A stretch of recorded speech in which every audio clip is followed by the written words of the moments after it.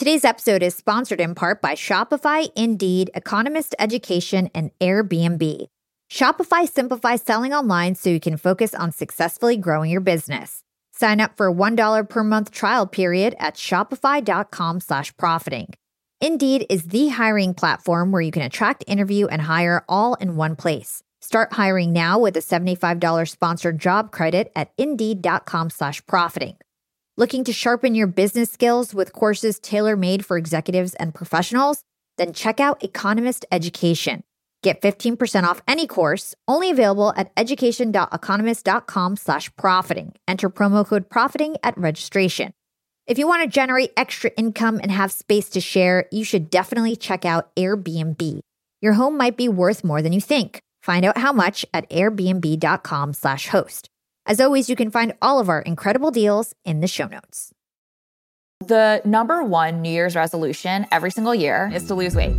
The number two is to get their money right, is to get rich, an economic improvement. Because people are starting to think that all they've been doing is spending in December. And now they're like, oh shoot, my savings account does not look where I want it to be. It's not looking good for me. Vivian, too, she got to start working on Wall Street before carving her path in the media space. She's built an audience of millions, generated billions of streams, but most importantly, helped countless people get smarter about their money. Getting rich, it didn't feel like something that was made for people like us. It's so easy to dream, but when you go and you see this is what a rich person looks like, it can be really hard to imagine yourself in that position, or really hard to imagine success for people who come from your background, who may not have had a dad who worked in the business or a grandfather who worked in the business. I think a big misconception is that rich people work harder than us, smarter, faster, stronger, better.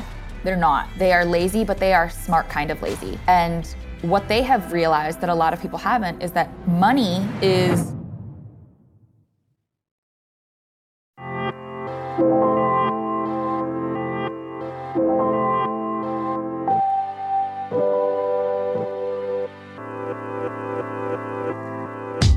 Young and Profiters. One of the best ways to become rich is to learn how rich people think.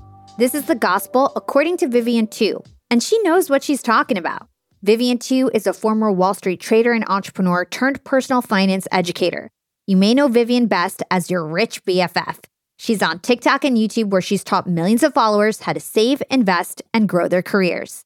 Vivian was also named as a Forbes 30 Under 30 for 2023, and she's the host of the popular personal finance podcast, Net Worth and Chill.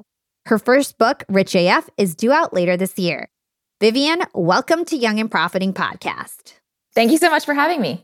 I'm so looking forward to this conversation, and you are such an impressive CEO.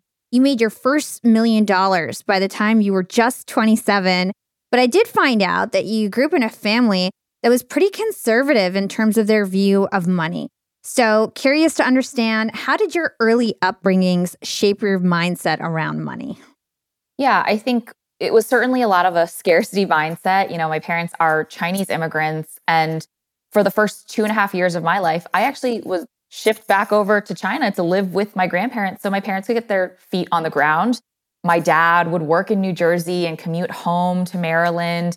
My parents were doing what they needed to do to get by. And I think that led to a feeling of survival. And we were super frugal. My mom still to this day washes Ziploc bags. Like sometimes they have like a little mold growing in them. I'm like, that's disgusting. Throw that out. But, you know, I think we were really, really good about saving money. My parents were very much like, throw it in the bank where it'll be safe, or like a little bit of like the metaphorical, put the cash under the mattress. But there wasn't too much conversation around actually navigating career or investing or growing money or getting rich. It didn't feel like something that was made for people like us. Getting rich and being rich felt like something that we watched in the movies, and that was it. And what views did you keep from them, and what views did you change? I am still very frugal, which is so funny. People joke about this all the time, that I'm the only person who will, at my income, fly Spirit Airlines. And they're always like, what in God's name compels you to do that? And I'm like, well, it's $35. Like, I'm just trying to get from point A to point B. And they're like, it's a tin can in the sky, please. But there are certain things that I'm just like, it's not worth it to me to be spending money on a quick puddle jumper 2-hour flight. I've definitely kept the budgeting and saving piece, but I have certainly kicked away a lot of the scarcity mindset, I would say, because when I started my career on Wall Street, I got a mentor who really opened my eyes to the possibilities available to me. And for the first time, I saw someone who looked like me. She was like a young Asian woman with the coolest designer bags and the stilettos that click-clacked on, the floor walking into the office. For the first time, I saw someone who I wanted to be like. And the only way for me to get there was through growing my wealth, making more money, and investing. So let's talk about your time on Wall Street in New York. At the time, you were single and you were dating around, doing like 1 to 2 dates a week.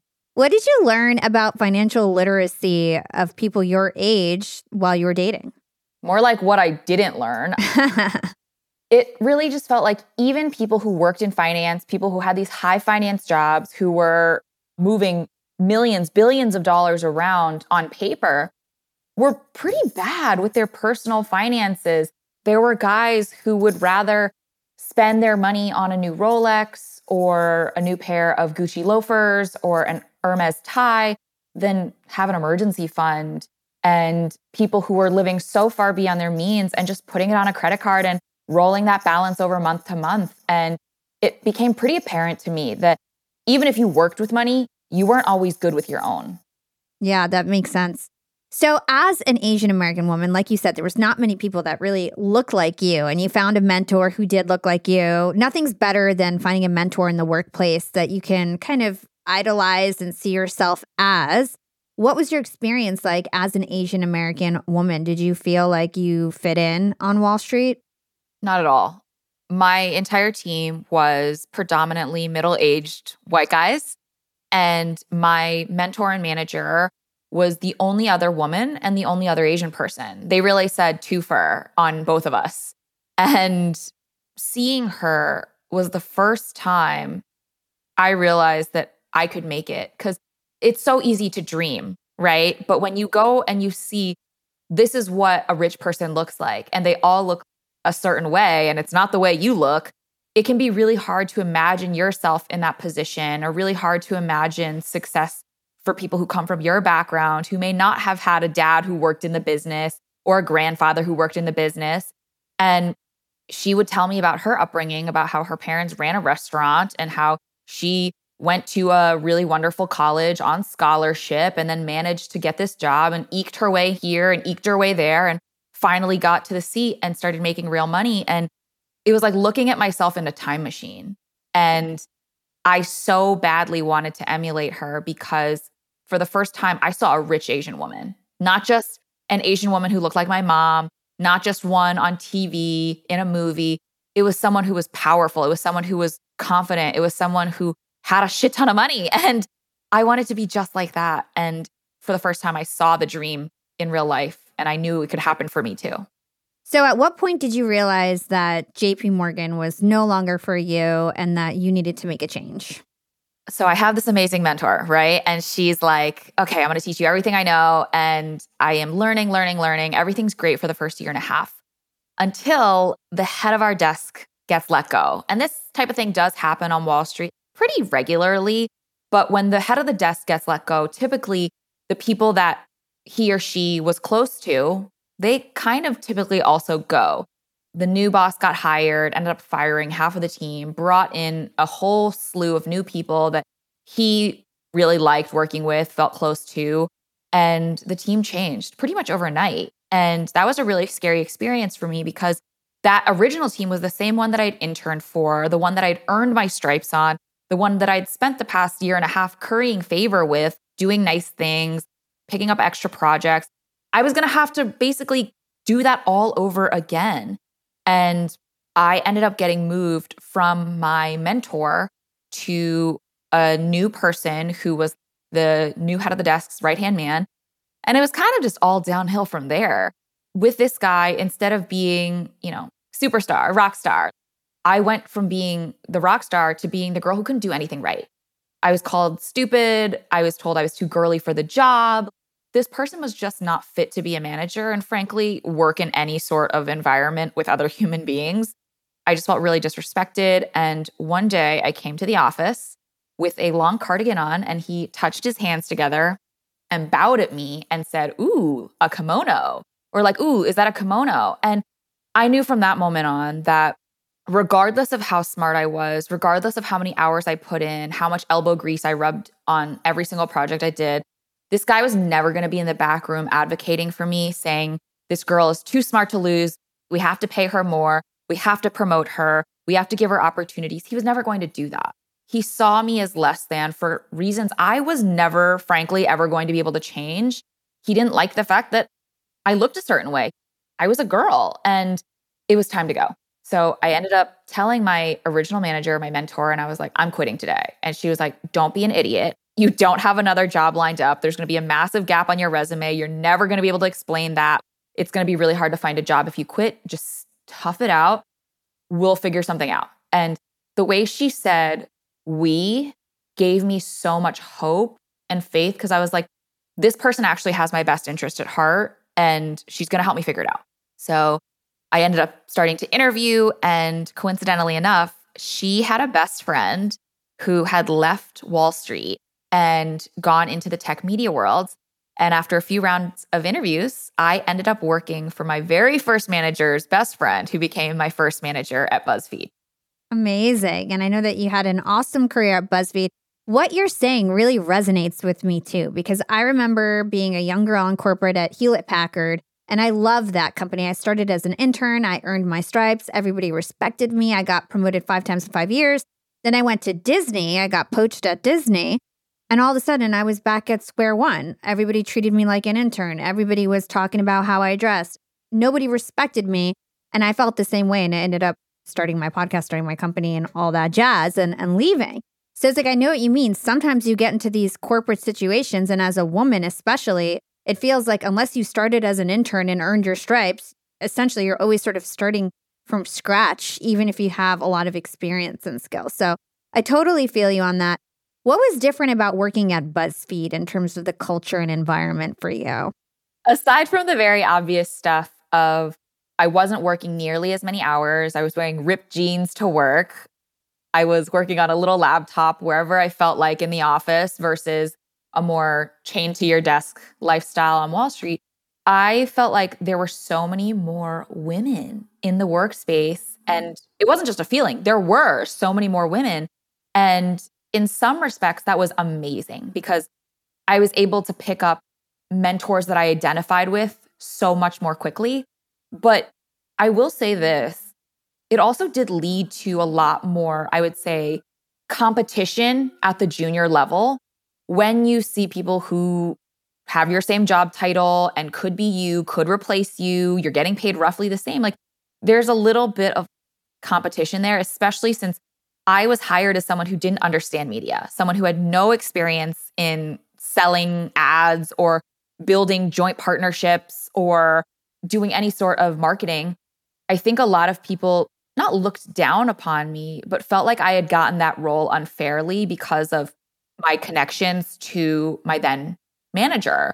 But I kind of let that slide, water off a duck's back. But for the most part, I would say all of the people that I met at BuzzFeed were so amazing, so respectful. I had 3 different managers throughout my time there. Every single one was good. Every single one. I have nothing bad to say about any of them. They were so supportive of me and my career. And that was the respect that I had gotten with my first manager that I didn't get with the guy who told me I was too girly and didn't like my kimono. And I knew that if I could get my boss to like me, I would be able to showcase the type of work I did and the amount of work I was able to do. And from there on, I'd be able to get promoted and get paid. And that's exactly what I did. Let's hold that thought and take a quick break with our sponsors. What's up, Yap Bam? Being an entrepreneur and working remotely definitely has its perks. And I know a lot of you listening in are in the same boat as me. But do you really take advantage of being able to work from anywhere? I know I typically don't, but thankfully this past holiday, I finally decided to make use of my work flexibility for the first time ever. My boyfriend and I decided to pack up and leave to the West Coast to spend an entire month working from home in the sun. We got a super cute bungalow in Venice Beach with a fenced backyard. The change in scenery, the fresh air, and the slower pace helped me to inspire some really cool new ideas for my business. And honestly, I'm feeling really refreshed and ready to rock in 2024. And who helped me make these remote work dreams come true? It was Airbnb. And Airbnb has come in clutch for me time and time again. Whether it's finding the perfect Airbnb home for our 3-day annual executive team get-together, or booking a vacation where my extended family can fit all in one place, Airbnb always makes it a great experience. And you know me, I'm always thinking of my latest business venture, and I've been begging my boyfriend to start hosting our place on Airbnb. And finally, we're going to start. So many of my successful friends host on Airbnb, and it's such an amazing way to generate passive income. So to start, we have a plan to start spending more time in Miami, and we'll be hosting our place to earn some extra money when we're back on the East Coast. 2024 goals, and I'll keep you updated. A lot of people don't realize that they might have an Airbnb right under their own noses. I was pretty surprised myself. You can Airbnb your place or spare room even if you're out of town for just a few days or weeks. You could do what I did and work remotely somewhere else and Airbnb your place to fund your trip. Your home might be worth more than you think. Find out how much at airbnb.com/host. That's airbnb.com/host to find out how much your home is worth. Young and profiters, it's never been a better time to be an entrepreneur. With inspiration at our fingertips and powerful tools at our disposal, the possibilities are endless. And when it comes to tools that can truly make your business grow, there's one name that always stands out: Shopify. Shopify helps you sell at every stage of your business, from the launch your online shop stage to the real store with the door stage, and even the did we just hit 1 million orders stage? And if you're in that I need to sell more with less stage, Shopify Magic is your AI superpowered sidekick ready to whip up captivating content that converts from blog posts to product descriptions. Not to mention, Shopify also is the home of the best converting checkouts in the game, 36% better than other leading commerce platforms. Shopify turns browsers into buyers. It's no wonder Shopify powers 10% of all e-commerce in the US.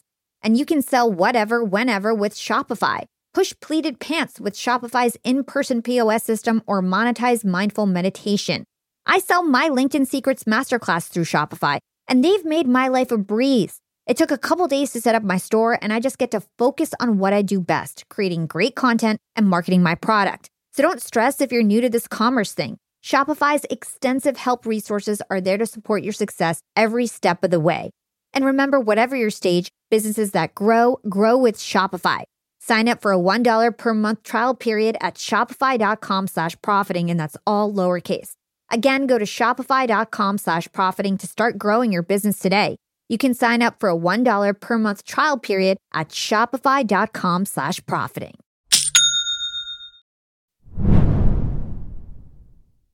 Yeah, you ended up doing really good. I read that your salary was like $600K at one point at BuzzFeed, which is pretty crazy. Like, a lot of corporate people never reach that kind of compensation. So at some point, you realized that you had other passions and you started Rich BFF, which is a huge brand right now. You're huge on TikTok, huge on Instagram. You've got a new podcast. So talk to us about when you realized that people wanted financial advice from you. How did you realize that?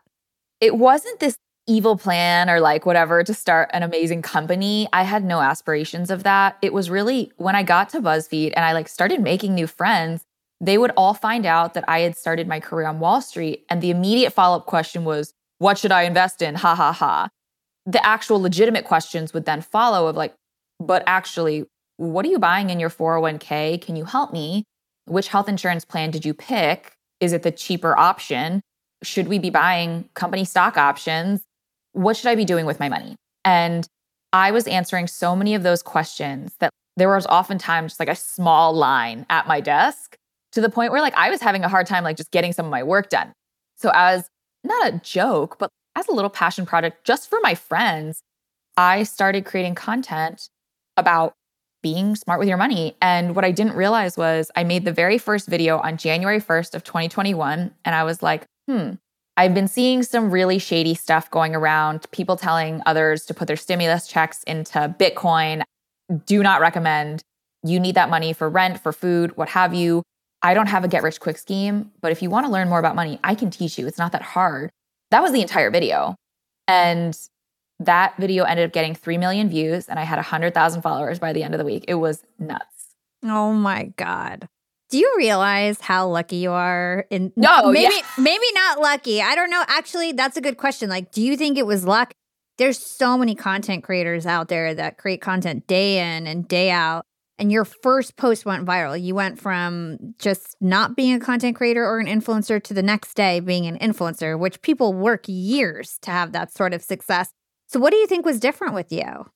I think it was a little bit of luck, a little bit of authenticity, and a little bit of good timing. The number one New Year's resolution every single year, take a guess at what it is. Losing weight? I don't know. Yes. Yeah, okay. The number one New Year's resolution is to lose weight. The number two is to get their money right, is to get rich, whatever, an economic improvement. So the only type of content that I feel like I could have done even better is if I had a six pack and I was like, this year's the year we're getting fit. But I can't do that. So I was like, hey, let's get our money right. And the timing of that being January 1st crushed it because people are starting to think about that. They've just spent an arm and a leg on holiday presents. They've traveled to and fro to see family. All they've been doing is spending in December. And now they're like, oh, shoot, my savings account does not look where I want it to be. It's not looking good for me. I have to go back to work at a job that maybe I don't like. They wanted a way to improve their situation. So I think the timing was really good. I was just really earnest. I called out, this is what I'm seeing. It's hot trash. You should not listen to crypto bros in their mom's basements and take advice from strangers on the internet when they tell you to do a risky thing. I think people really appreciated that I was real and called it out for what it was. And I was like, that's BS. I think people appreciated that I was honest. And I was like, I cannot make you a millionaire overnight. You cannot do that. Unless you hit the lottery, that's not happening for you. But I was like, listen, if you want, I can show you how to do it. And I think a little bit of it does have to do with luck. In some weeks, I can tell I'm in favor with the algo right now. Every video is a banger. And then other weeks, I'm like, am I not funny anymore? Am I not cute? Do people not like me? Am I not smart? I think in part, you always have to chalk it a little bit up to luck. But I think my timing was good and the content itself was authentic. Yeah, I totally agree. So are you even 30 yet? I am 29. Not even 30 years old. And you've reinvented yourself so many times. You started on Wall Street, then you got into sales at BuzzFeed and worked your way to the top. Now you're an entrepreneur finally.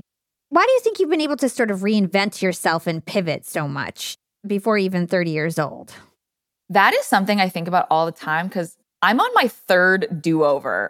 I think it's good because, so there's this quote, I believe from Francis Picabi, like our heads are round, so our thoughts can change direction.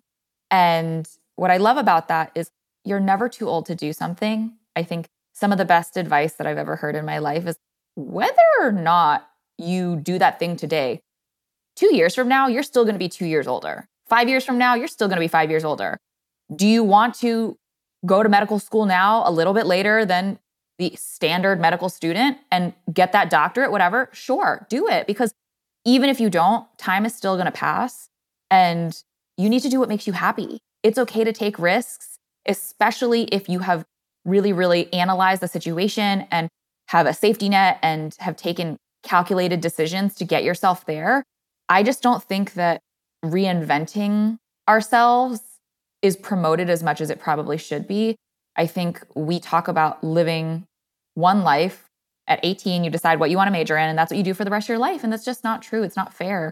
We're changing all the time. Our personalities change all the time. We're allowed to change. And I think, for one, change is a good thing. Yeah. And speaking of change and speaking of taking risks, at one point, you decided to walk away from your $600,000 salary at BuzzFeed. That change was a little harder than most. I did the same thing. I walked away from an executive job at Disney and started my business, started my podcast, my agency. It's tough, but it's actually pretty exhilarating, right? So talk to us about becoming an entrepreneur and how you create a business model out of becoming an influencer. That's my first question. And then how did you decide that it was time to leave BuzzFeed? The business model piece is that from jump, as soon as I had my 100,000 followers, I was able to get into the TikTok Creator Fund. I was able to get into the equivalents, the AdSenses on YouTube's, the Reels Fund, whatever, the bonus on Meta platforms. So I was starting to make just a little bit of fun money, certainly not enough for me to quit my job. I was not getting paid tons of money, but a couple $1,000s a month, just extra. Nice. While I'm creating content. The real money started to come in when brands started hitting me up and saying, hey, you want to make a video for us? I was like, yeah, I do. How much? I obviously went through some growing pains of negotiating. My first 3 videos I did for $400. And I had no. yeah, I genuinely can't even talk about it. Hurts my stomach. But I was ideating, filming, editing, posting, moderating comments for $400. And I had an audience at that point of 250,000 followers. And I was like, this seems like a lot of work. But I was able to start getting my rates to a more fair place. And what I realized was that I was going to be able to make 6 figures doing this. And my thought to myself was, hey, I may not make as much money as I do in my standard W-2 job, but if I can make $100,000, I'm not going to starve. I'll always be able to pay my rent. I'll always be able to buy groceries. And I might still even be able to go on vacation once a year. And for me, that was really the turning point of, okay, I can make a living, maybe not as lucrative of a living doing this, but I want to give it a try because I had so many other things I wanted to do and I was just not having the time. After my full workday at work, on Saturdays, I would ideate 7 pieces of content, 1 for every day of the week. And then on Sundays, I would film 1 video, take off my shirt, film video 2, take off another shirt, film video 3. I would literally put on these outfits and they would just progressively get layered onto me. I'd start in a chunky sweater like this. And by the end, I was in a tank top because I just kept taking off layers to film more content so that it looked like I was filming a new video every single day.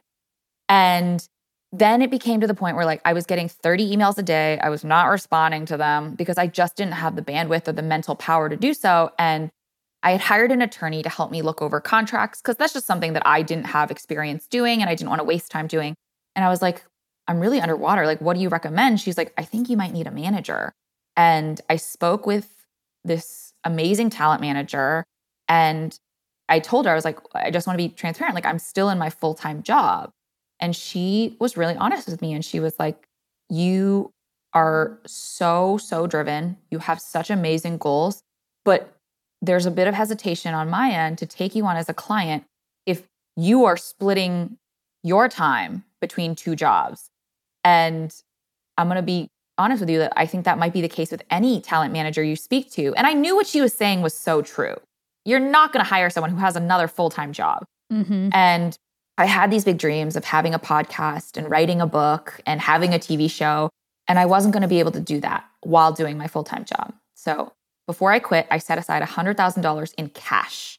I was really making sure I had that nest egg. And then I was like, ideally, if I can make roughly $100,000 of income through brand partnerships, through the platforms, I'll be in a really, really good spot. And I won't have to dip into that 100. But even if I do, that's fine. But I quit my job a year and 3 months into building Your Rich BFF. And it was the best decision of my entire life. I had my management team exclusively for 3 months. Then it got to the point where my management team couldn't even handle all of the work that we were getting. So they were like, we think you might need agency representation. So then I end up getting signed with WME. I mean, such a big honor. I now have a full service team. It's just business left, right, and center. I'm able to pitch a book. I'm able to pitch a podcast deal. I have brand partnerships coming in. I am still getting paid that little fun money through the platforms.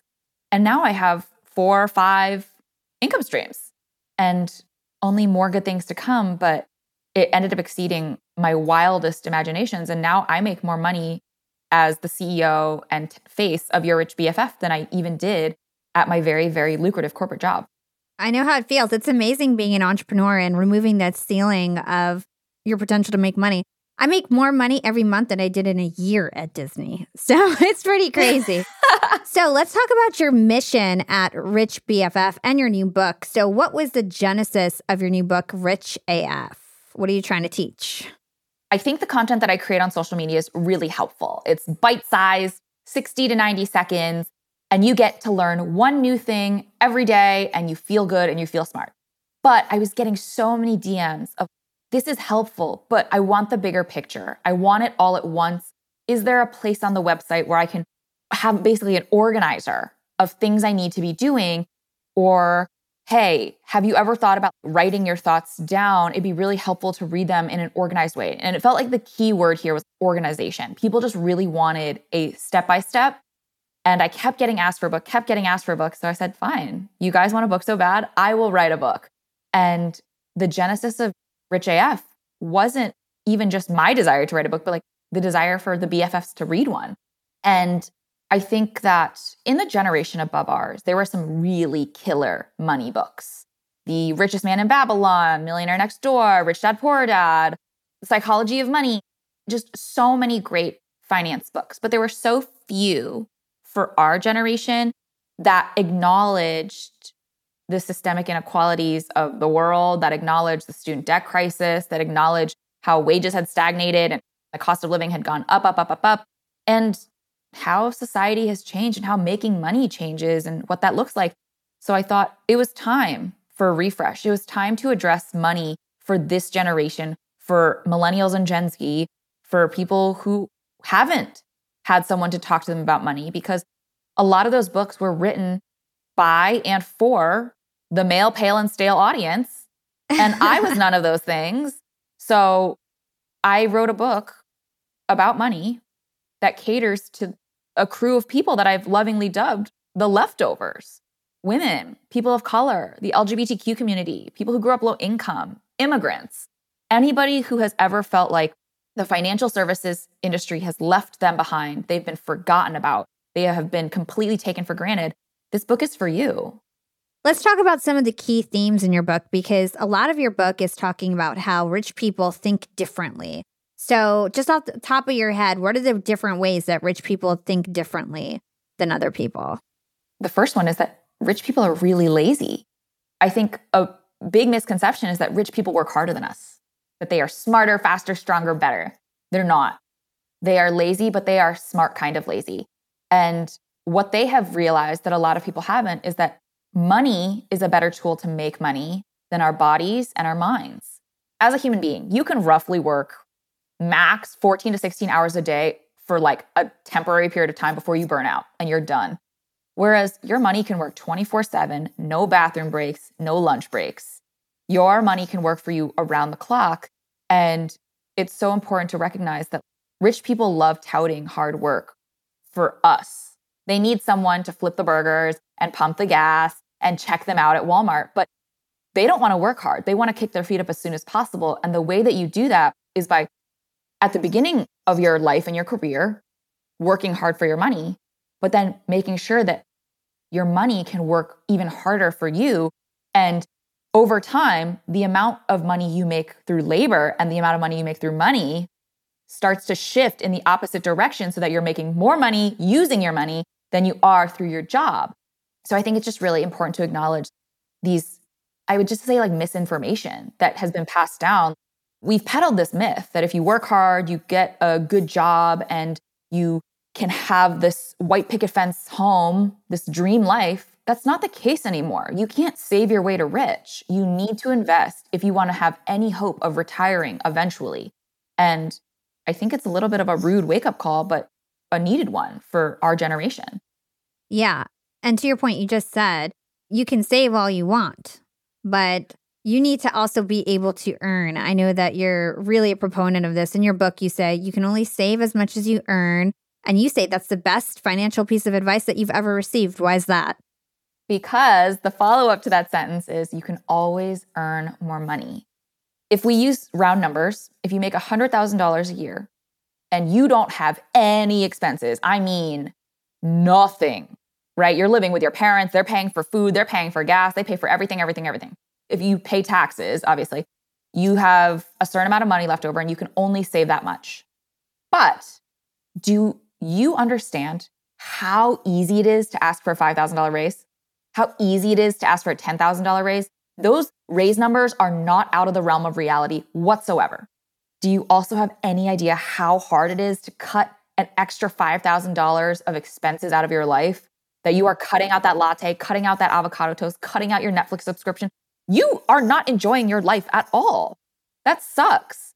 You should not have to live that way. It's a lot easier to make more money than it is to cut out every little discretionary purchase that brings you joy. And I think while it is important to practice mindful spending and thoughtful and considerate use of your own money, it's just as, if not more important, to learn how to make more of it. And that comes from asking for a promotion and a raise at your current job and picking up a side hustle or passion project that you might really enjoy doing. We'll be right back after a quick break from our sponsors.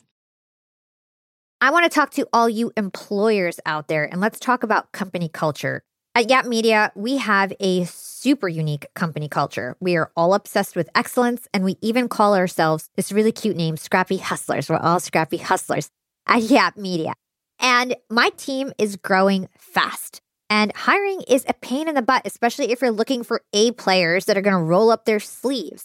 But luckily, when it comes to hiring, I no longer feel overwhelmed by the search for the perfect candidate because I use Indeed, the ultimate hiring platform. Indeed's matching engine always presents me with a pool of high-quality candidates that match my job description to a T. If you're tired of drowning in your hiring pool, Indeed is here to rescue you. You can use Indeed for scheduling, screening, and messaging your candidates, making the entire hiring process a breeze. And Indeed doesn't just help you hire faster. 93% of employers agree that Indeed delivers the highest quality matches compared to other job sites, according to a recent Indeed survey. I've hired some of my best employees at Indeed, some of my best scrappy hustlers. With over 140 million qualifications and preferences analyzed every day, Indeed is constantly learning from your hiring preferences. So the more you use Indeed, the better it gets at actually hiring your perfect match. Join the ranks of more than 3.5 million businesses worldwide that have already chosen Indeed to hire great talent. And listeners of this show will get a $75 sponsored job credit to get your jobs more visibility at Indeed.com/profiting. Just go to Indeed.com/profiting right now to support our show by saying you heard about Indeed on this podcast. Indeed.com/profiting. Terms and conditions apply. Need to hire? You need Indeed. Young and profiters, I've got a fun fact for you. Did you know that by 2030, over 85% of the jobs that will exist haven't even been invented yet? And that's why we need to acquire new skills and stay relevant and adaptable. By embracing lifelong learning, we can future-proof our careers and our businesses. That's why you've got to check out Economist Education. Economist Education provides online executive education courses tailor-made for professionals just like us, crafted by The Economist's own editors and special experts. Economist Education courses are designed to sharpen your professional skills in key areas like data storytelling, critical thinking, sustainability, and so much more. I highly recommend checking out the Economist Education course, Business Writing and Storytelling.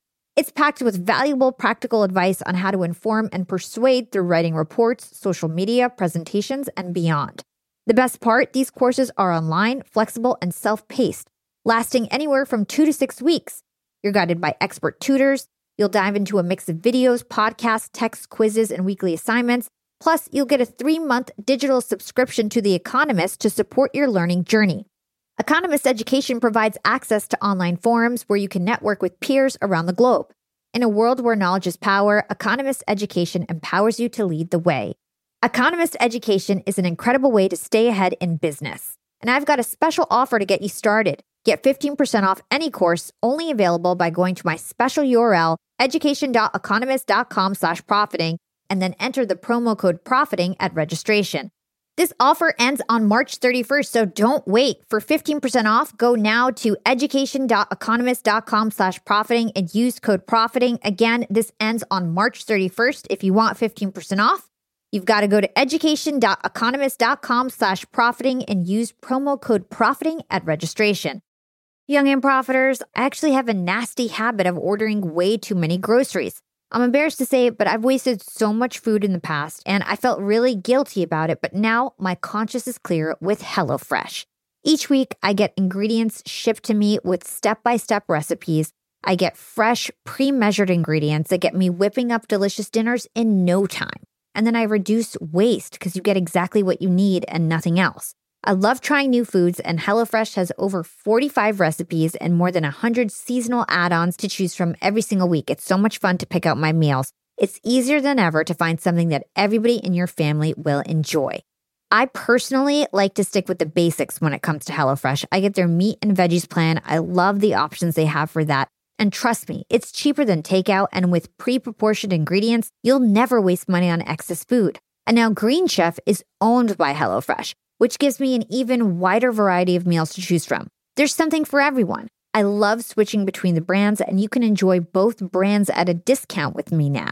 Skip the grocery store and save time with easy, tasty recipes delivered to your door. Go to HelloFresh.com/profitingfree and use code profitingfree for free breakfast for life. That's one breakfast item per box while subscription is active.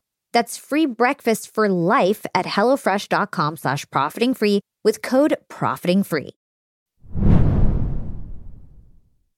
So another thing that I learned from your book, and we were just talking about it earlier, was the way that rich people use collaboration and nepotism and the way that they network differently. I mean, you even said yourself, you got this amazing job at BuzzFeed because your mentor was best friends with the manager, right? And they put you in that spot.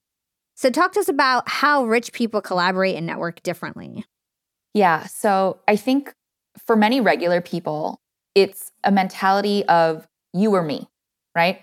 Hala, you or me are getting this promotion and that's it. And we are competing, we are fighting, we are not friends.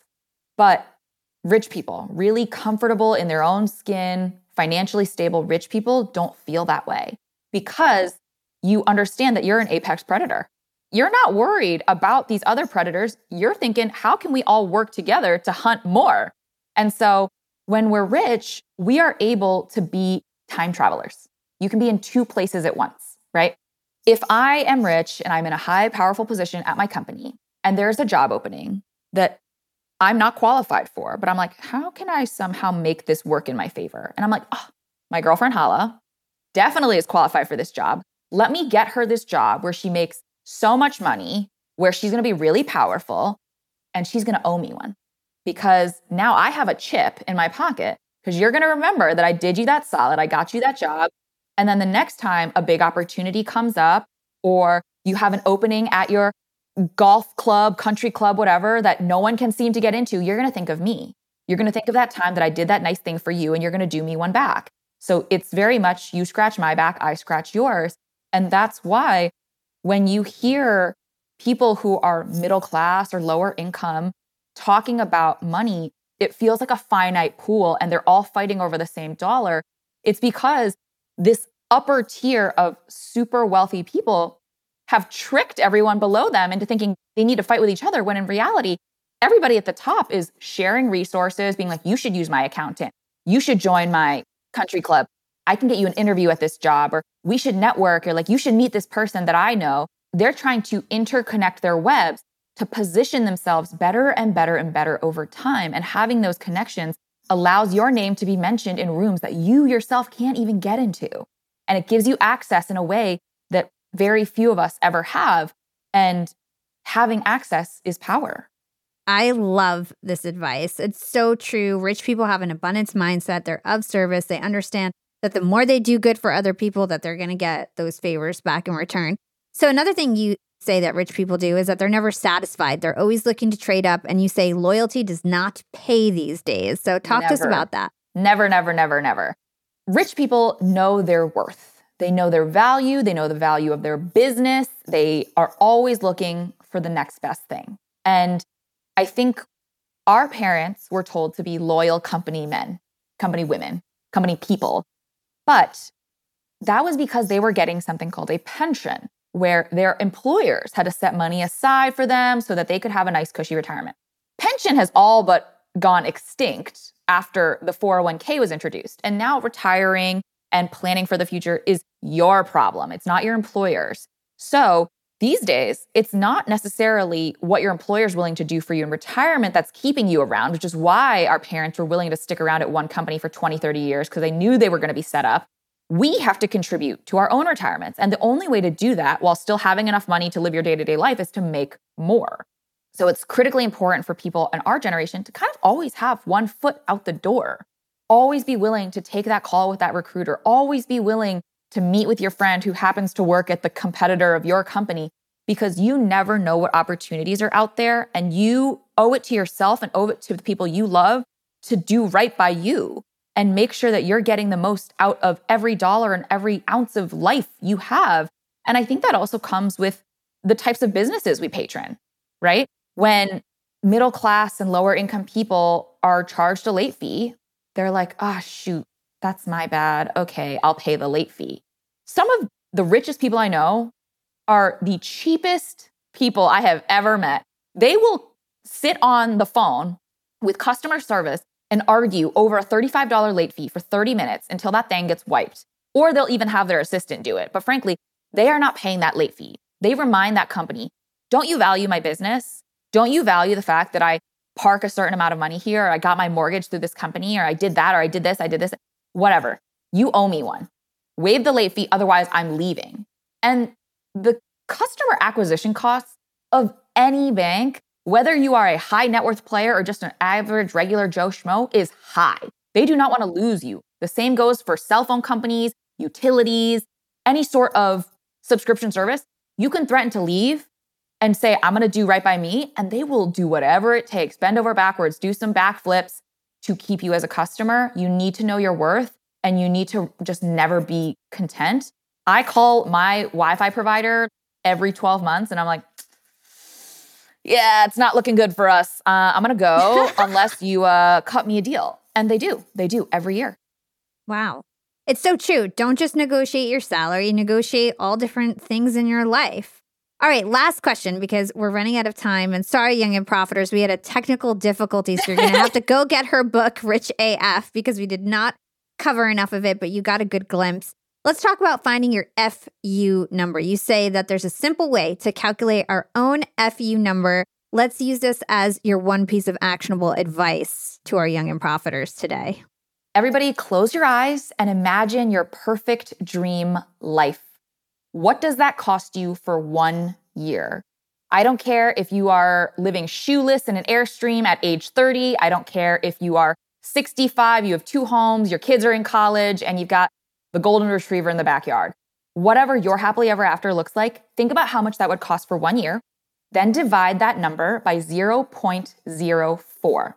That represents 4%. And when you get the number from that equation, that is the number you need to have invested before you can essentially kick over your desk and tell your boss, F you. Because at that point, you'll have enough in assets earning you money, and 4% is a very conservative return. Ideally, your money would be earning you more than that, and that's just gravy. But that is the point at which you will have enough money earning you money that you can live the life that you want to live without ever having to work ever again. I love that. And what is your secret to profiting in life? This can go beyond financial and the topic of today's episode. The best tip I ever got was, Vivian, always buy them the chicken parm. And I was like, what does this guy mean about this? Because I'm lactose intolerant and literally can't even have chicken parm. But this guy that I worked with on Wall Street, every random couple months, he would buy chicken parms for everybody on the team. Everybody from the IT guy to the janitor to the random compliance guy in the corner. And the reason he did this was to remind them that he appreciated them. And he did it out of the goodness of his heart, and he never expected anything in return. And it was always random. It wasn't because he got something. But when he did need something, the IT guy, the janitor, the compliance guy in the corner, they would come running to his desk because they would remember that that guy was the one who bought them the chicken parm, treated them with respect, asked them about their families and their kids, and took a genuine concern and interest in treating them well and treating them how they would want to be treated. And it just goes to show that when you being kind is a personality trait and not a strategy, people can see that, and that will do 10x for you as you have done for others. Amen. I totally agree to that. Vivian, where can everybody learn more about you and everything that you do?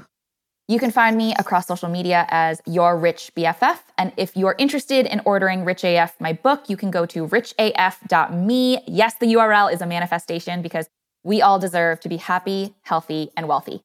I love it. Vivian, I'll stick all those links in the show notes. Thank you so much for joining us on Young and Profiting Podcast. Thank you so much for having me. Yap fam, I identify so much with what Vivian has been through to make it to where she is today. And as young as she is, she already has reinvented herself several times and has passed up on lucrative careers on Wall Street and with BuzzFeed to do what she's truly passionate about. As Vivian put it so well, we're allowed to change. And change is a good thing. And it certainly has been for Vivian, who is now a TikTok superstar. She helps millions of people save, invest, and grow their careers through her awesome Rich BFF brand and company, something that started as a side hustle and now is a huge brand. And now she's taken another big leap, writing a book about money that she hopes will resonate with her generation of millennials and Gen Zers.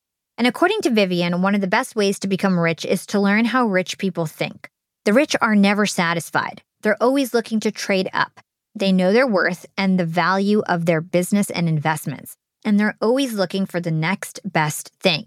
And while most of us unfortunately didn't have the head start that many rich people have received, we can learn from their mindset and their approach to money. Because the hard truth for the younger generation, as Vivian puts it, is that you can't save your way to being rich. That's a tough pill to swallow for some, but it can also be a liberating one. Maybe you don't have to quit your daily latte or your Netflix subscription. Vivian says it's a lot easier to make more money than cut every little discretionary purchase that brings you joy. And it's precisely this abundance mindset that helps enable the rich to make them even more money. Thanks for listening to this episode of Young and Profiting Podcast. Another thing that distinguishes rich people from everybody else is that they routinely share useful information with their networks. So if you listened, learned, and profited from this conversation with our rich BFF, Vivian, too, then please share this episode with your friends and family. It could really help them out as well as us. That way we can all advance together and maybe get rich in the process. And if you did enjoy this show and you learned something, then please drop us a 5-star review on Apple Podcasts. I love to read your reviews. It's my favorite thing to do, and I do it almost every day. If you prefer to watch your podcast as videos, you can find us on YouTube. Just check out Young and Profiting on YouTube, and you'll find all of our episodes uploaded there every single week.